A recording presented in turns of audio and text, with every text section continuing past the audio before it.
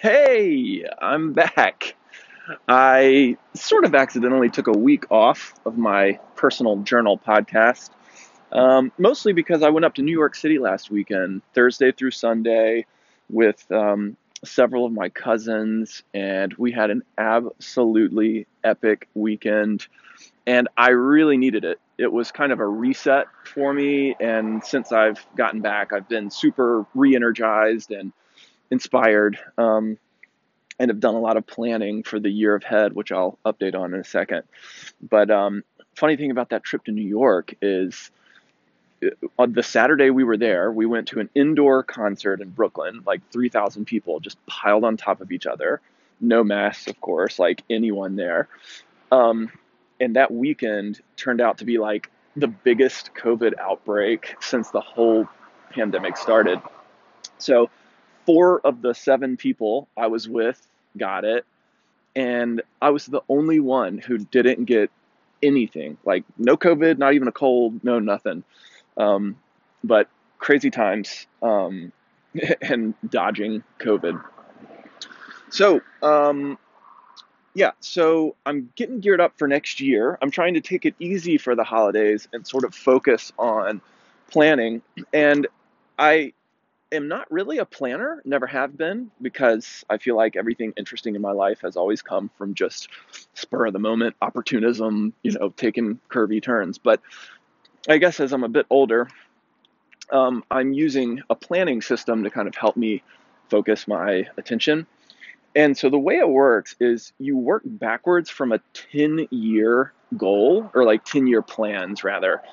And fuck if I know like what I want to be doing 10 years from now. So it's really tough for me, but you just set some guardrails like, okay, I want to be making this much money, or I want to be doing this with my family, or I want to have a second home in the mountains, whatever. You just set out kind of some 10-year um, ideas. So then you back up and say, okay, 3 years from now, where do I need to be that would, have me like a third of the way to the 10-year um, outcomes. So then you have kind of this 3 year horizon.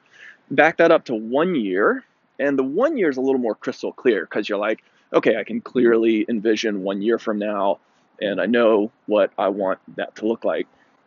So you take the 1 year, you break it up into quarters, and then for each quarter, you list out your kind of main priorities, and then you say, what does success look like? How will I, or no, what does success look like? Why does it matter to me? And how will I get there? And so I've got kind of like five buckets for each quarter of next year with, a success definition and why and how. Um, Mostly those buckets are like, personal and professional. So professionally, 2020, I'm really planning to make it the year of gray because this year was the first calendar year that gray has existed. I think we really validated and proved it. We've done almost 600,000 in sales this calendar year.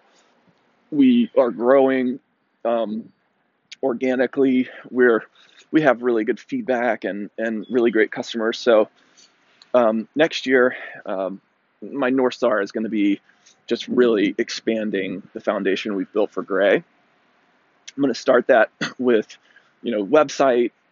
We've got a lot of new photos. I'm going to create a bunch of new social and ad campaigns, bunch of plans, and I'm going to launch a bunch of new products for Gray as well. On the personal side, I'm starting to focus on music again.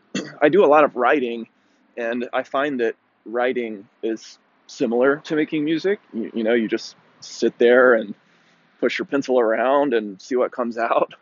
Um, I mean, I'm sure writing for many people is much more sophisticated than that, but I'm just kind of exploring. But during COVID, I was actually producing music um, basically full time. I had taken a hiatus from my business life altogether and was completely laser focused on music and made a ton of progress in terms of production capabilities, songwriting, stuff like that. And then Gray started taking off and got started. So I sort of put it down. but I'm just naturally being compelled back to it. I guess I just can't help it, you know? I've been so into music since I was like 6, 7 years old. It's like the one thing in my entire life that's completely consistent, and it just sort of like calls to me, and I always feel like it's an interesting challenge to try to make a good piece of music.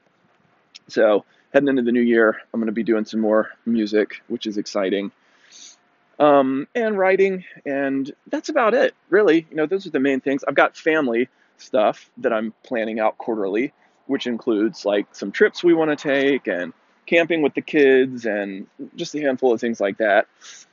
Because for me, I find if I don't really research and plan things like that, I won't get them done. I'm a researcher. Like, I will research something to death, but I find that it's a really effective way of getting me to do something, like getting me invested in it. Couple little real estate updates. I had to evict the tenant from my rental apartment, which is my first time doing that. It was really just a huge bummer. On the bright side, I don't want you to think I was putting out a poor person on the street, because I know for a fact this person has resources, has family in town, has other places he can stay, has a full-time job. He was an unbelievably irresponsible tenant anyways, and he forced me to evict him. Our lease ended, and I was like, okay, thanks, like, hand me the keys. And he was like, I'm not leaving.